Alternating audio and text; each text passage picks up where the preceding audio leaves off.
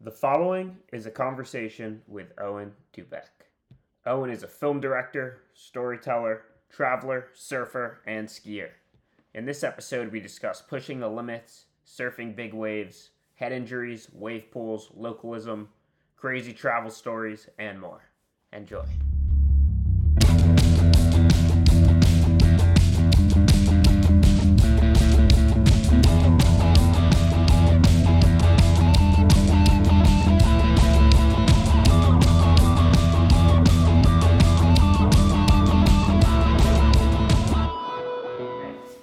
Let's just get right into it. Talk about a time where you feared for your life on a surf trip. Let me think about it. I was going over it with Gasper last night, like a few of our most memorable, like crazy surf days or dangerous surf days, and I think the one that comes to mind is like the day we surfed, or I surfed like the biggest waves I've ever surfed that day in Uluwatu. Basically, we woke up. What is it called? I mean, when Uluwatu fully connects, it's like usually at the peak of the swell, and it was just like proper like 3-4 times overhead. It was just massive, and like I had been Like 20 feet? Yeah, it was like 20 feet or more. It was like close to as big as it gets, and I felt like for 2 years I had been dreaming of that day. Like when I was like commuting to work, or I was like sitting at my desk and like super bored, I was like envisioning this moment of like being able to ride one of those waves. Because I had spent some time in Indonesia before and like had always kind of sat on the cliff and photographed on days like that, but I was like, I want to know what it feels like to be out there. And woke up that morning, it looked epic. People were just starting to get out there, and I was like, fuck, I need to buy equipment. Like I didn't have anything, so I went to the like Rip Curl like Padang store, bought I went to Drifter, bought a vest, bought like one of those like little impact vests, and then on the cliff they were selling a new 8.6 Padillac Pizel for 6 million rupiah, which is like $500 or under $500, and it was like brand new. Like I don't know, the guy stole it, or it's like a $1,400 board, and it was just there for, crazy price. So I scooped that up, and then by like 11 a.m. I was like all geared up, like kind of adrenalined out. I was standing in the cliff, like putting my leash on. Big wave leash? Yeah. Oh yeah. I had a big wave leash with like the ripcord and everything. Quick release. And with the quick release, and I'm down there, and in the cave, like all the tourists are like with their selfie sticks or like taking photos of each other, and this Australian guy walks up to me and he's like, "Mate, you about to paddle out?" And I was like, "Oh," I was like really trying to get in the zone and like calm down and just be like really centered and ready to, take on what's in front of me. And this guy's kind of like in my face. He's like, "You going out there?" Like whatever. And I'm like, "Oh yeah." And he's like, "You're gonna fucking die." And I was like, shit. I was like, all right, man. That's not good. That's not what you want to hear before paddling out. No. It's not what we wanted to hear at all. And like, it didn't really throw me off. I was just kind of like, whatever, man. And like, just kept focusing. And yeah, the way it works at Uluwatu is you paddle out of the cave, and then the current starts taking you across. It's a gnarly current. Yeah, it like sweeps pretty fast, and you just want to try to get out there before it sweeps you out too much. And I think I got lucky. I timed it well in that I never got destroyed by a big set. Like I was never like super caught inside. I just had a couple I needed to duck under, but I got swept so far. And when the waves are big there, the current is insane. So I was probably like, Alejandro was filming on the cliff, and he has an hour and 30 minutes of footage of me paddling continuously. It was an hour and a half paddle out? It was an hour and a half. Well, it wasn't like an hour and a half of paddling through whitewater. It was like I was so far to the right that and the current was sweeping so hard that like I was, like if I took a break, I was just getting swept right back to where I was. I was like looking at the land and I was like, oh man, like I'm not making any progress. So, but this was like my dream. Like I wanted this so badly. I'd been thinking about this for so long. I just kept paddling, and I did the thing that like from like surfing at first point, you kind of know if you paddle straight out to sea, you can avoid the conveyor belt of like a point break. But when the waves are that big, it's on a massive scale. So I went way out and across, made it out. And then it was like 20, 30 foot faces, just like ridiculous. But I don't know. I guess you asked a time you were scared. And like once I had made it out, I wasn't scared at all. Did you get some good waves? No, I didn't get any waves. I was undergunned. I mean, the 8.6 paddle like I thought, something like that can handle almost anything. And I felt like I just couldn't get into it in the way that I wanted to. And there were a few guys out there on like 9.6s, and like that probably would have helped a lot. But no, I was out there for 5 hours and like tried, but just like couldn't get into it. And it wasn't like I was coming close and pulling out or anything. It was like I was either about to get caught inside or wasn't able to get it. You need some volume when paddling into those beasts. Yeah. I mean, I needed like a much bigger board. And I hope this summer I can go on a day that's like a little smaller than that with that board, if my board still exists there, if it's still like at the guy's house that I left it at. But no, at the end, I kind of put myself on the inside and was just like, fuck it. If I get hit by a wave, whatever. I just want to catch one. And there was one coming across, and I tried to do a whitewater takeoff, like get hit by it.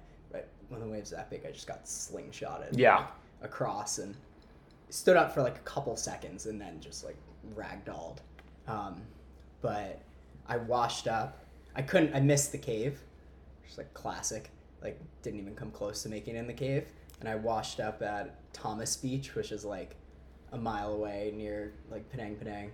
And I was like, when I stood on when you get off a boat, you've been on a boat for like a day or so and you're like wobbly. Like I was in the water for so long, I felt wobbly. And I had no idea. I didn't really know where I was because I hadn't been to that beach before. And I walked up the cliff, and then like Jesse, Alejandro, Gasper, like the whole squad is on their motorbikes, just like honking their horns, just like, yeah, like, let's go. Like I didn't die at like Big Uluwatu. They like picked me up and drove us back home. Do you think that gave you a confidence boost, just being able to paddle out there and do an hour and a half paddle out? Yeah. But it was also super humbling that I need to do a lot more to get to the point where I'm like comfortably surfing waves. I think everyone can like resonate with the feeling of when you paddle out in the biggest waves you've ever been in, even if it's like 4 or 5 foot waves, you like don't know how to catch them. You know what I'm talking about? When it's like, oh, I'm too far out or I'm too far in, like what is the timing? Like you just don't get it. And I thought I had come far enough with surfing I would never feel that way really. And I totally felt that way. It was like I just couldn't understand how everything was working. It was like a completely different sport to an extent. That's wild. Yeah, I'm excited. I want to do it. I want to keep trying though and like get there. What other big wave ambitions do you have? When we were in Europe, there was a secret spot. There were some spots. So I think next winter we're gonna give it a go over there. Like maybe get a jet ski and like try to see what we can do there. And then next season, definitely do like Todos Santos.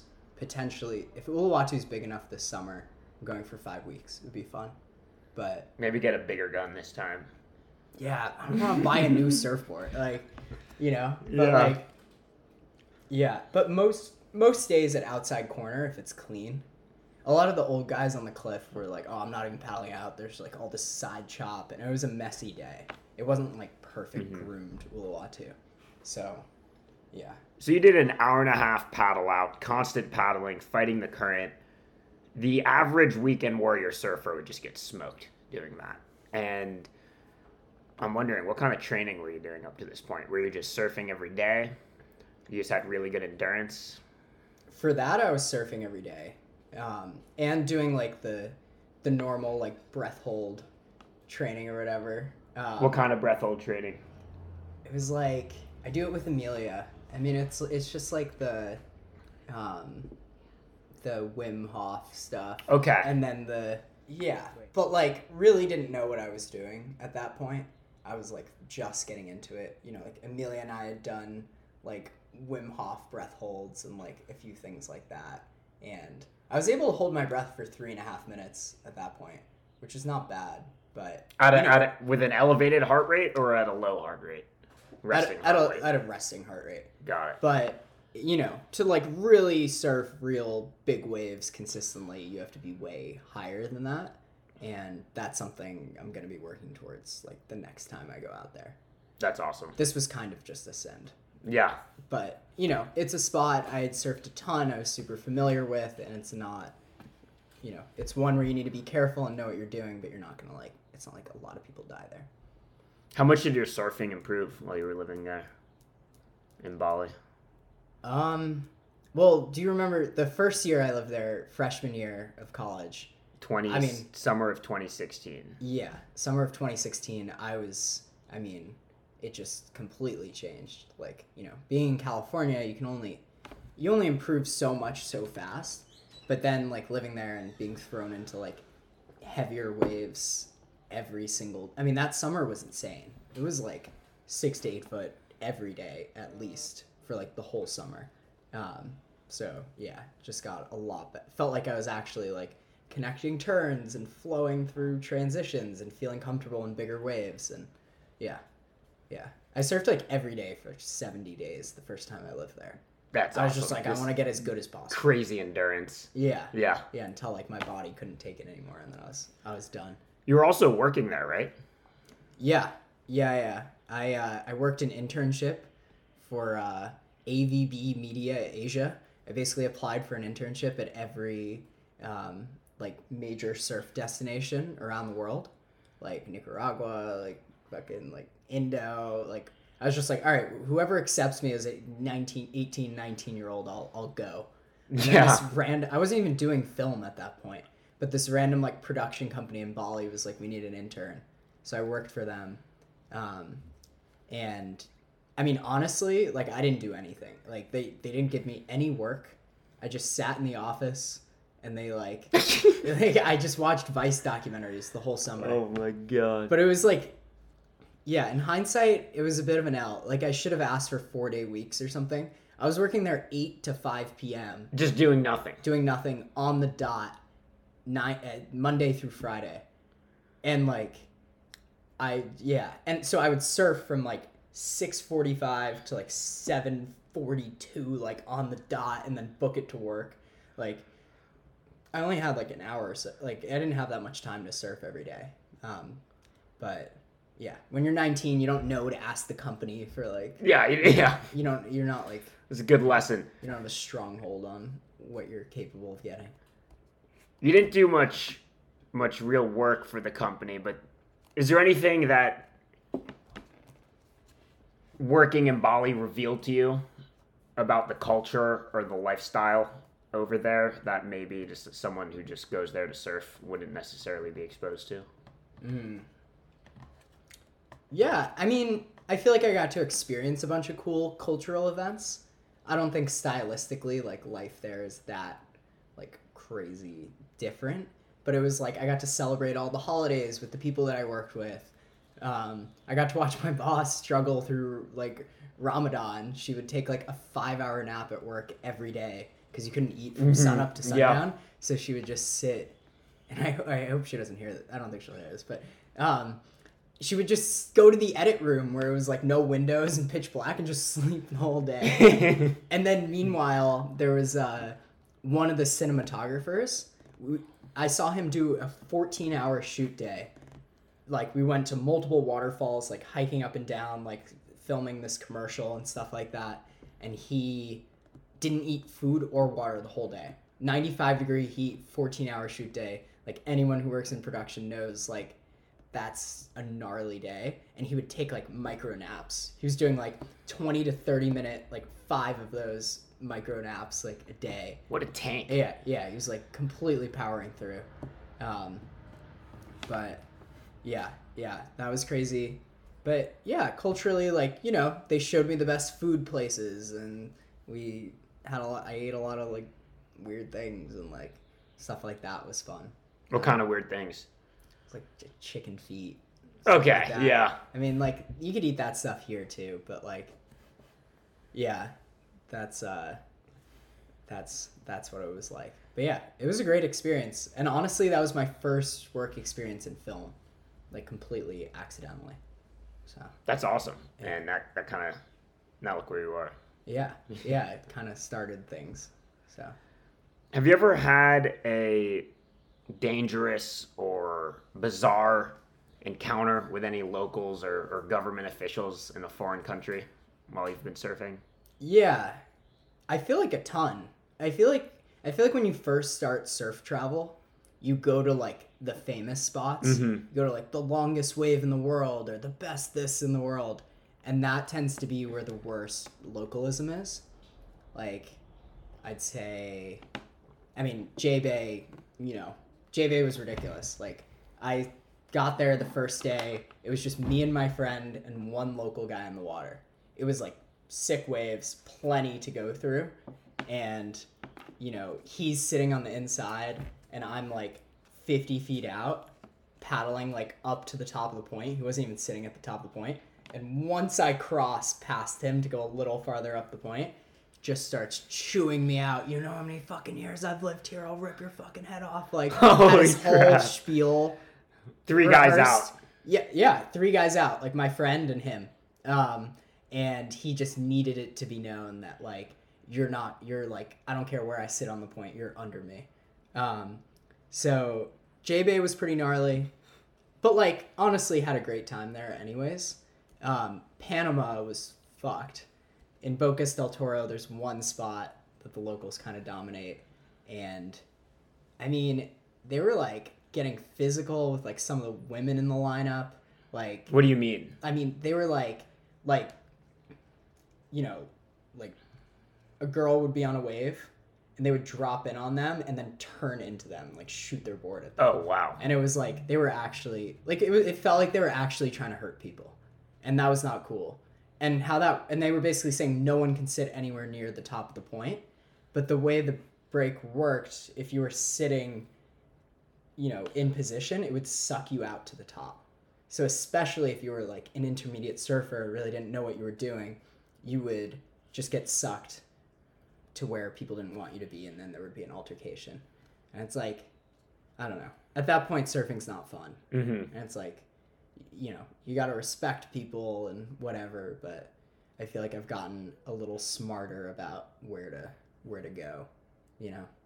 But yeah, other than that, I'm trying to think, like, you know, mostly things in the water of people getting, like, people just not being cool. Mm-hmm. It's kind of like the nature of surf travel. I'm sure you've had that. Surf travel, just surfing in general. I mean, there's a limited amount of resources.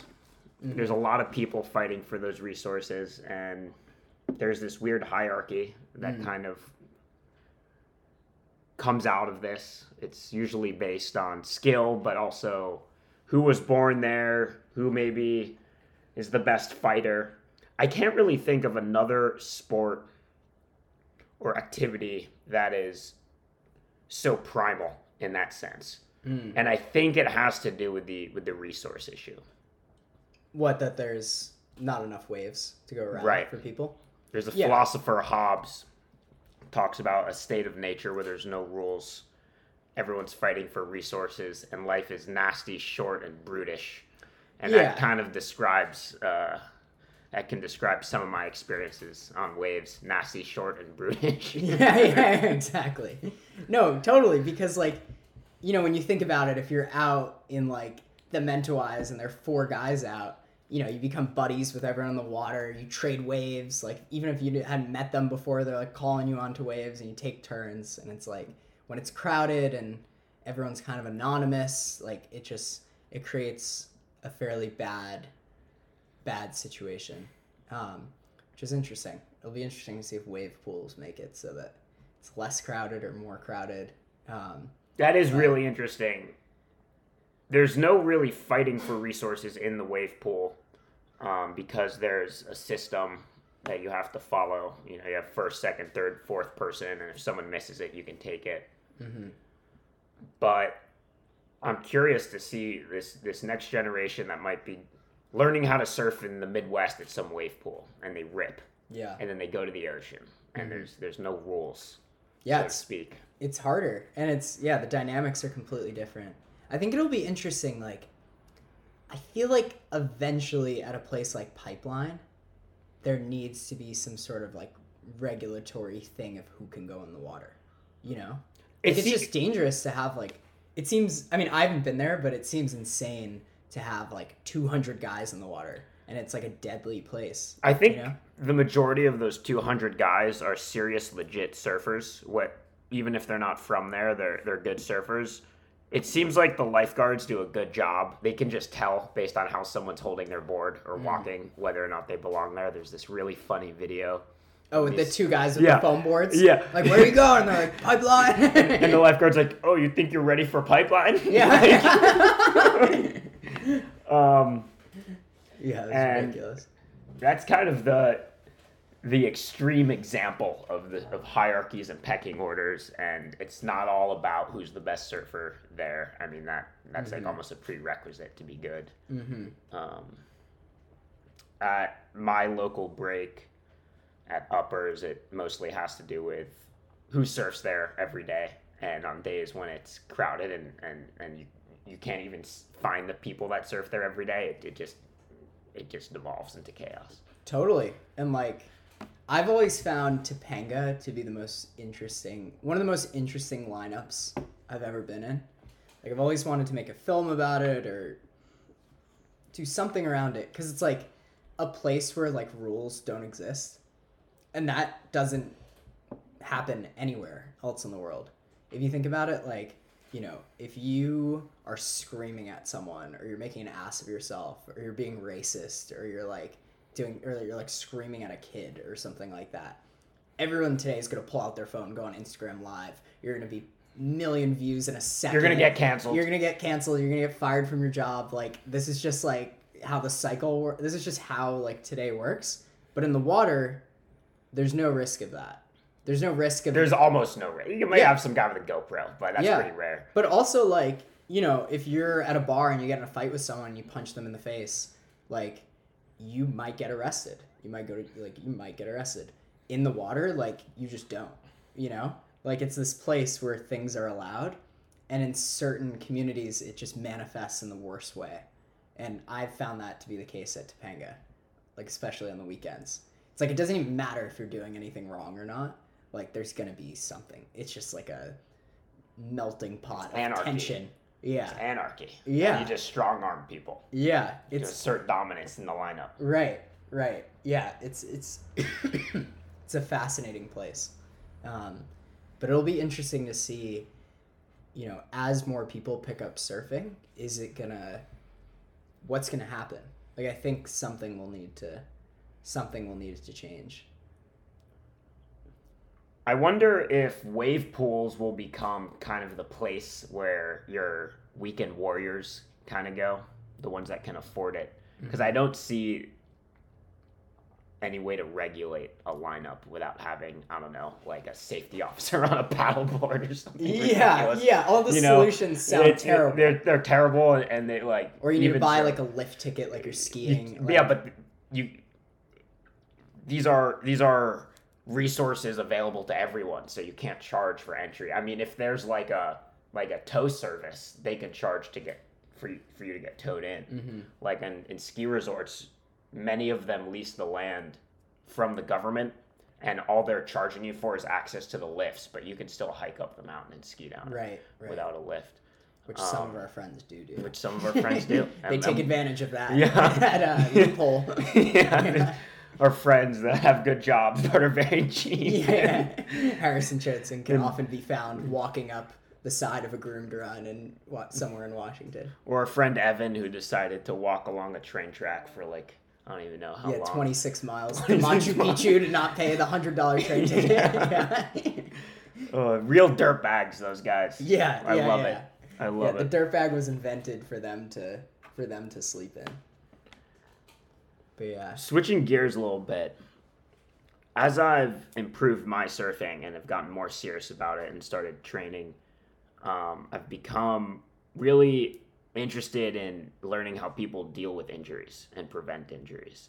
And one type of injury that really terrifies me is injury to the head. And I know that you have a little experience with that. Yeah. So I've hit my head a bunch of times. I had a concussion during soccer. I got elbowed in the head, and then I knocked myself out doing a backflip skiing at Wendell's. Everyone does that, though. Shout out to Wendell's, most dangerous camp in the world. If you don't leave in an ambulance, you didn't go hard enough. Yeah, and they'll even say that to you. Yeah. So, yeah. Same with Woodward. Yeah. And then in Panama, I broke a surfboard clean over my head. Did that knock you out? No, it didn't knock me out. Which is like, thank God. Yeah. Because I was the only person in the water, and our friend Amelia was filming on the beach. Because I would have just died if I got knocked out. You would have just started inhaling water. Yeah. No, it would have been terrible. Yeah. But yeah, so I got a concussion then, and then I broke another surfboard over my head in Mexico, and I was just like, "Are you kidding me?" Was that the Barra trip? Yeah. Yeah. Yeah, I just like got hung up like by the rock. I jumped off the ledge, and then it like the leash like whipped back, and it just broke over my head. My head went through the rail, and it's like in the inside section, which is pretty heavy. Yeah, but it was like a 3-foot wave. It was just not even like a crazy wave. It was just like It can happen in very small waves. Yeah, and I felt dizzy underwater in the same way I felt dizzy in Panama, and I was just like, are you kidding me? Like again?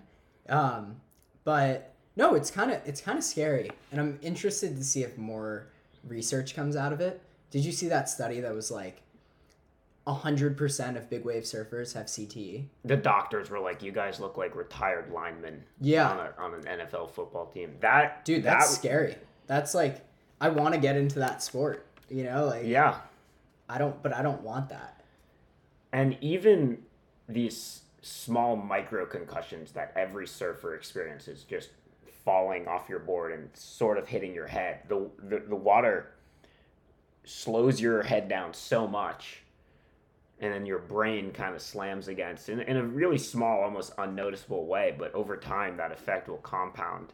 And research is only just beginning on this, and it seems like helmets are beginning to become more of a serious thing. It used to be kind of goofy. It looks like there's a lot of research and development.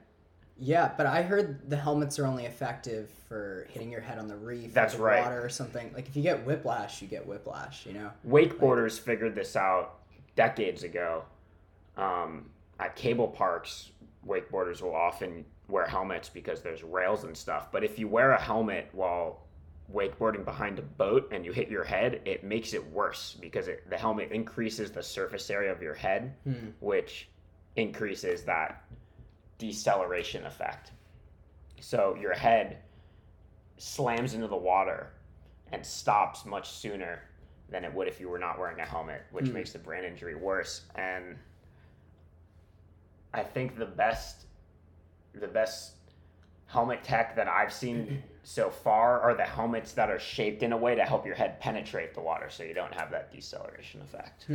Wait, so do people not wear helmets if they go behind a boat? You don't wear a helmet behind a boat, yeah. Oh, it'll make it 10 times worse. Not to mention all the weird angles that you have on a helmet that can get snagged on the water and twist your neck. I heard people, like, when they duck dive sometimes, like, the water will rush through and pull their head back. Yeah. It's like, I'm going to order a helmet for Indo this summer. Just because my 2 biggest injuries would have been prevented with a helmet. The helmet that Koa Rothman wears, that gladiator-looking thing, is really cool because it's designed in a way to kind of help it move through the water. And it'll also definitely make a big difference against reef or a board. Nice. But the micro concussion, there's no prevention for that yet. And there's not much research on how harmful that is. But I feel like you feel the same way. Like, it must be similar to like taking a small hit during football or something like that. Like, it must be that like small, constant repeated hitting your head.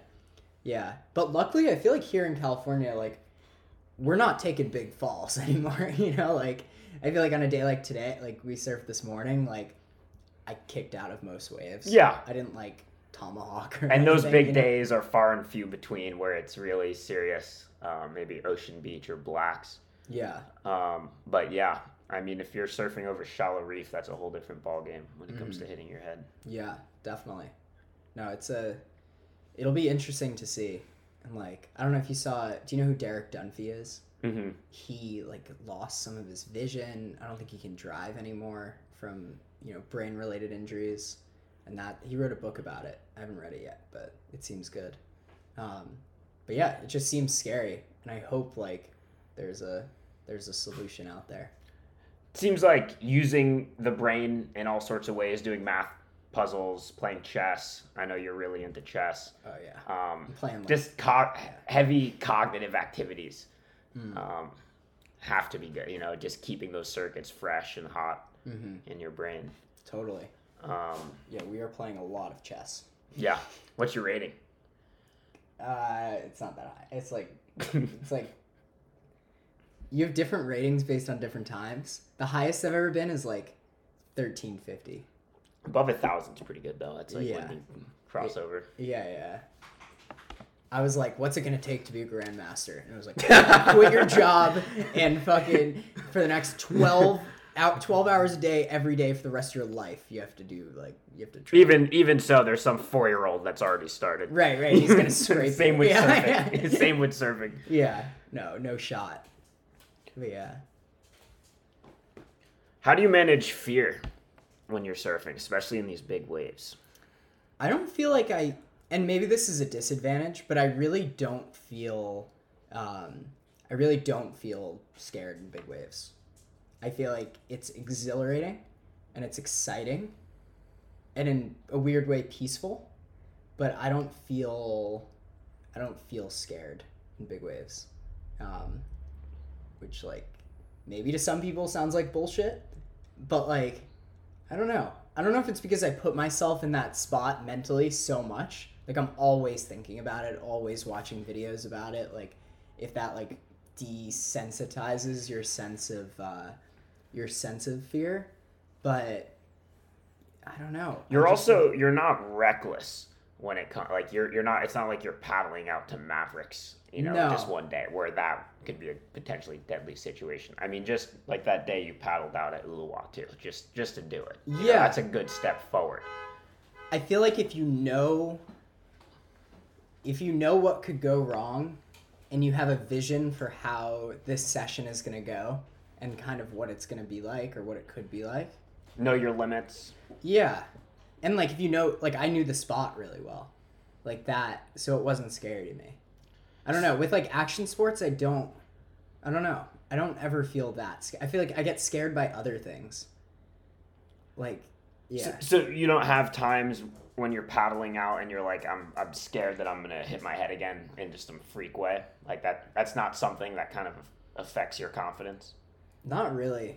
That's great. I mean, it's not until like there's a point where you feel like you might be fucked, where I felt scared.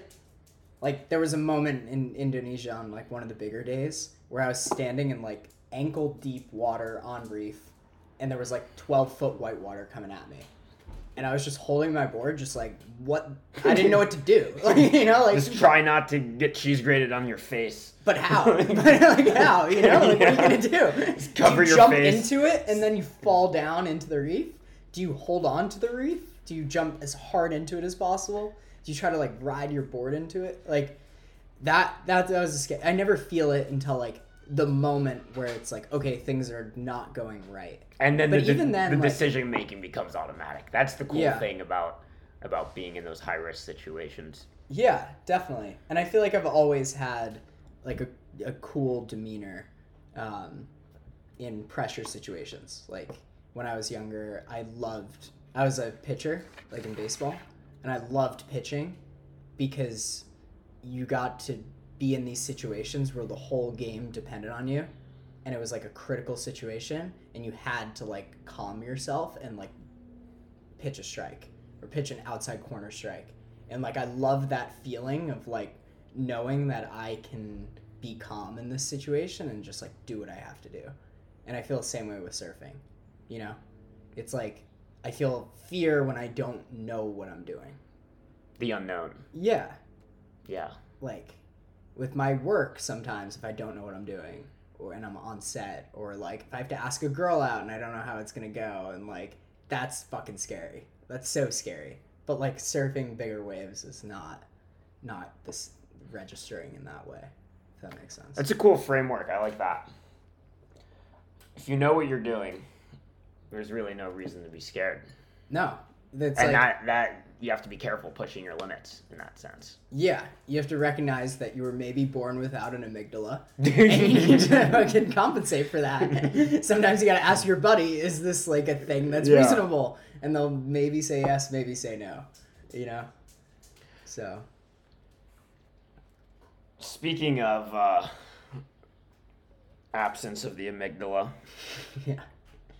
Bodyboarding the wedge. Yeah.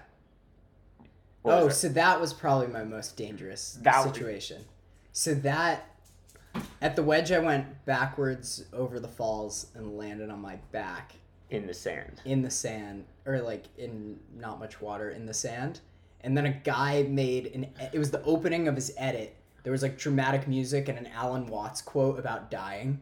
And it's just me going backwards over the falls on the boogie board. And I was like, fuck. You gotta send that to me. Yeah. Put it in the show notes. Yeah. But that was like a random day in the summer. I had a flight in like 2 hours and was like dawn patrolling at 5 a.m. Got sucked over the falls trying to duck dive. Because duck diving on a bodyboard is way different apparently than on a surfboard. So I just got destroyed. What a wave. It's amazing more people don't get seriously injured there. I mean, they do. Pros do. A few of the photographers, too. One of the photographers, like, broke their neck recently there. I heard about that. And it's, like, scary. Yeah, it's super scary.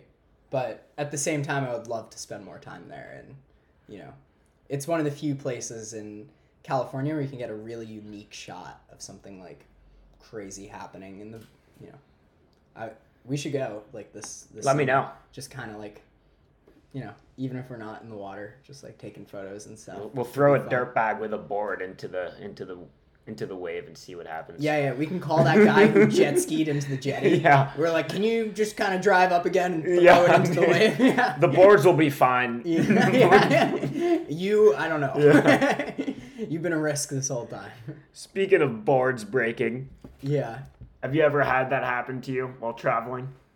I've only broken 2 boards in my life, like besides the head ones. Mm-hmm.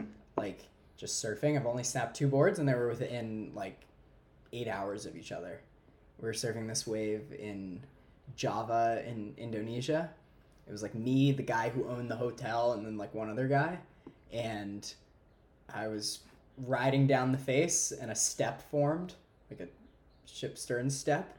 And I tried to hop it, and I dropped like 2 feet and like landed it, but it was like I was at the bottom of the wave, and then I just stopped.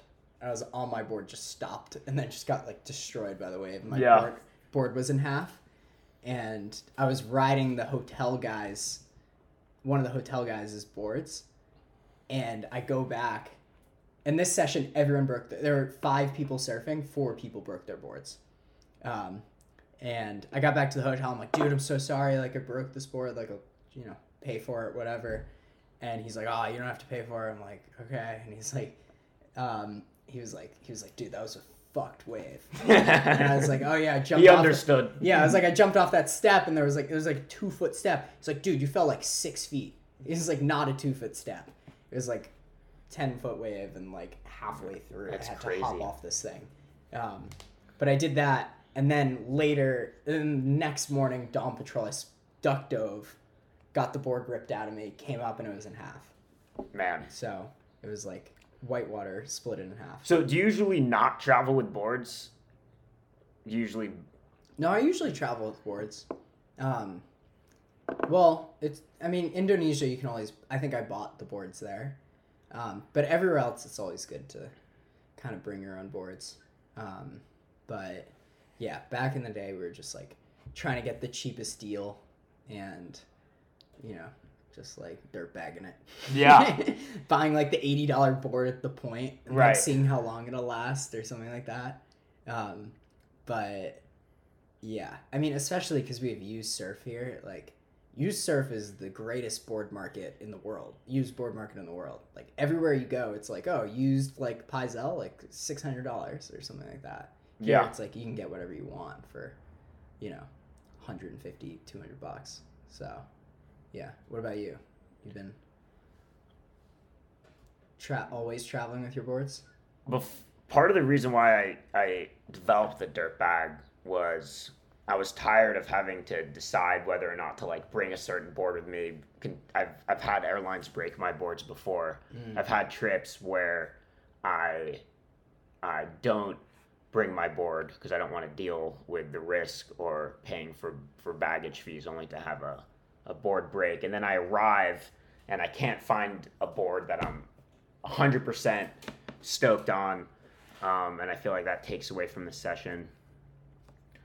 But ever since the dirt bag, I bring as many boards as I can. Yeah. And I'm not just saying this because we're on the podcast, but like I feel way more comfortable using this bag than I do with. I used to have this like, I don't even know, like an FCS bag or something, but it's like there's not much padding, and I would cut like. Foam noodles. Yeah, I would cut the foam noodles, line the rails, tape the whole thing, throw all my clothes and sweatshirts in there, and it's just like stressful. Yeah, the dirt bag. Amazing piece of technology. Surf travel's stressful enough without dealing with bubble wrap and pool noodles and packing your boards effectively. If you can just eliminate that and just focus on the other things, to me, that's a win. Yeah, and the racks. I remember I showed up at the airport in San Jose, and it was way too expensive to get an SUV, so we got this tiny rental car, and we were like, fuck, we don't have any straps. Like, we have all these boards. And I was like, oh, damn, we don't have any straps. And then someone's like, are there straps on your board bag? And I was like, oh my God. I forgot about that feature. Yeah. And then I was like, wait, but I don't know if there's a rope. And then I opened the pocket, and then the rope, the straps. the straps are in there. And then it held up not only our board bag, but we pinned another board bag under it. And it got us, 6-hour journey through Central America. So I was hyped on that. That's awesome. Sick. Yeah. Something that we want to start doing, and I don't know if it's possible, but we're gonna try to do it without getting in trouble, is attaching a hidden camera in one of our bags to see what exactly goes on behind the scenes at the airport. I like the idea of if a guy throws your bag, it like kind of snaps a photo of him. Yeah, posts it on the internet. Yeah, there's like a meme page for baggage handlers who abuse surfboards. We've gotten plenty of footage from our customers of them just filming out the airplane window. These baggage handlers sleeping on the bags or tossing them, dropping them, not knowing how to handle them. So I wonder if behind the scenes it's even crazier. I'm sure it is. Wait, how would you do the hidden camera? Where'd you put it? We'd vents or something? We'd probably buy one of those spy cameras that are super small. Like you can cut out a little hole and probably just install these at different angles around the bag and have them live streamed to our computer or phone. What happened to the other guy who did that? I think there's like the FAA and the airport security agencies get weirded out by people wanting to video what happens in protected areas at airports. Yeah. Which is why if we can live stream the footage, even if they confiscate the cameras, we still have the footage. That's going to be ridiculous. I have to do some more research in this, but I think that would be hilarious and awesome and insightful. Yeah. Maybe we can learn some things. Develop a bag that's really hard to handle. Understand like the the deeper reasons why people throw bags. Also, if anyone is listening is an airport baggage handler or knows an airport baggage handler, reach out. I'd love to talk to them. Yeah. I'd love to have a word. I have some questions. Yeah. Public enemy number one for Dirtbag Radio. That's you do a lot of traveling, not only for surfing, but just in general. Mm-hmm.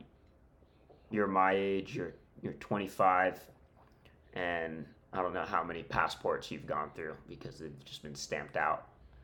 But do you have any advice for people wanting to get the best deals on airline tickets? Maybe credit cards that make sense. Oh yeah. I mean, the credit card thing is the number one thing. I basically get 1 or 2 free international tickets every year. Just based on your credit card purchases? Yeah, credit card purchases, and I get a new credit card every year. Why do you get a new credit card every year? Because you get for the bonus? Yeah, so you get like a 70 to 90. If you keep tabs on it, it's like Amex will offer like 70,000 bonus miles or 90,000 bonus miles if you sign up for this credit card. So once a year I do that, sign up, get the 70,000 miles, then spend, however much money throughout the year and accumulate more points. And, I just booked a trip to Indo for 60,000 miles and $40. And that was $40 to go to Indo. $40 is like the taxes and fees or whatever. So that's all because of the credit card fee, like the credit card sign up bonus. And it's like all linked to Delta. And it's like, I feel like most people work jobs and they're going on like 1 big trip a year, maybe 2 big trips a year. It literally covers that. It's so smart. I think there's a common misconception that canceling a credit card hurts your credit. Hurts your credit. From what I've read, that's a myth. It's as long as you're paying off your credit cards, you don't get penalized. So I just keep a card for a year and then cancel it and get, pay it all off, cancel it, get a new one when the sign-up bonus is there. Also, I started a company, we started a nonprofit and the FarmLink project, and in the early days, we were charging a bunch of stuff on our cards and getting reimbursed because we were still getting the company together. Right. And, charge $20,000 on the credit card, that's pretty nice. It's a lot you of get miles. Double points, you get 40,000 miles. So just if you're at an expensive dinner and you have confidence all your friends are going to pay you back, put your card down and all those things do add That's up. hilarious. I remember it was only a couple years ago. Our friend group was just extremely frugal when it came to paying for a meal. It was everyone was putting down it to the penny, and we didn't have any money. No one wanted to put their card down. And then a couple weeks ago, we're fighting over who gets to put the card down for the points. Yeah, that's a major inflection point. Dude, in college, I had there was a semester where I had $120 in my bank account and was trying to rat it out as long as I could. And I would get a bonsai bowl, and then Harrison would wait in the car knowing I wouldn't finish the bonsai bowl, and then he would eat the rest of it. Every week that we came down here. Harrison would ask me for the wax I scraped off my board. Yes, he was recycling wax. And then he smelt it down. Remember when you had the blue wax surfboard? Yeah. That was I don't hilarious. even think that works. I think there's too much impurities in wax after you've surfed it. No, I don't think it worked. But now we have jobs. We have started jobs. businesses. We are fully functioning taxes. We're paying taxes. Most of us. Yeah. Some of us evading. But that's a joke. We've come a long way. Yeah. Not serious. But yeah. Any upcoming film projects that you're excited about that you'd like to share? Yeah. So I'm shooting a ski mountaineering film this coming week with there's a guy, Michael Worth, who I was friends with in college, and he's skiing 31 of the 50 classic American ski descents.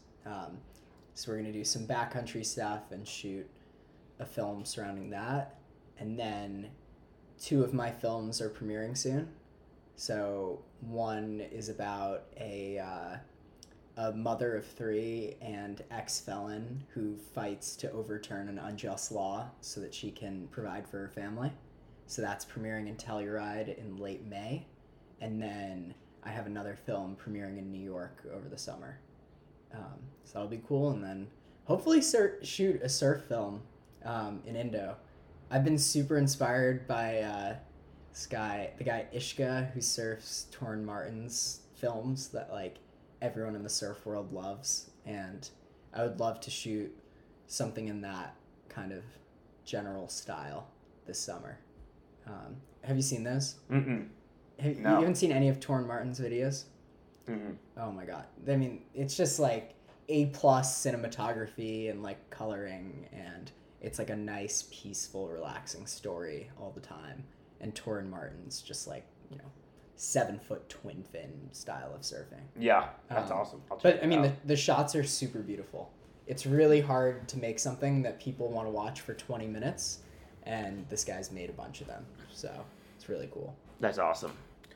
Go to Instagram at Owen Dubeck to keep up to date on these films. They're awesome. Amazing. OwenDubeckFilms.com. Thanks, Teddy.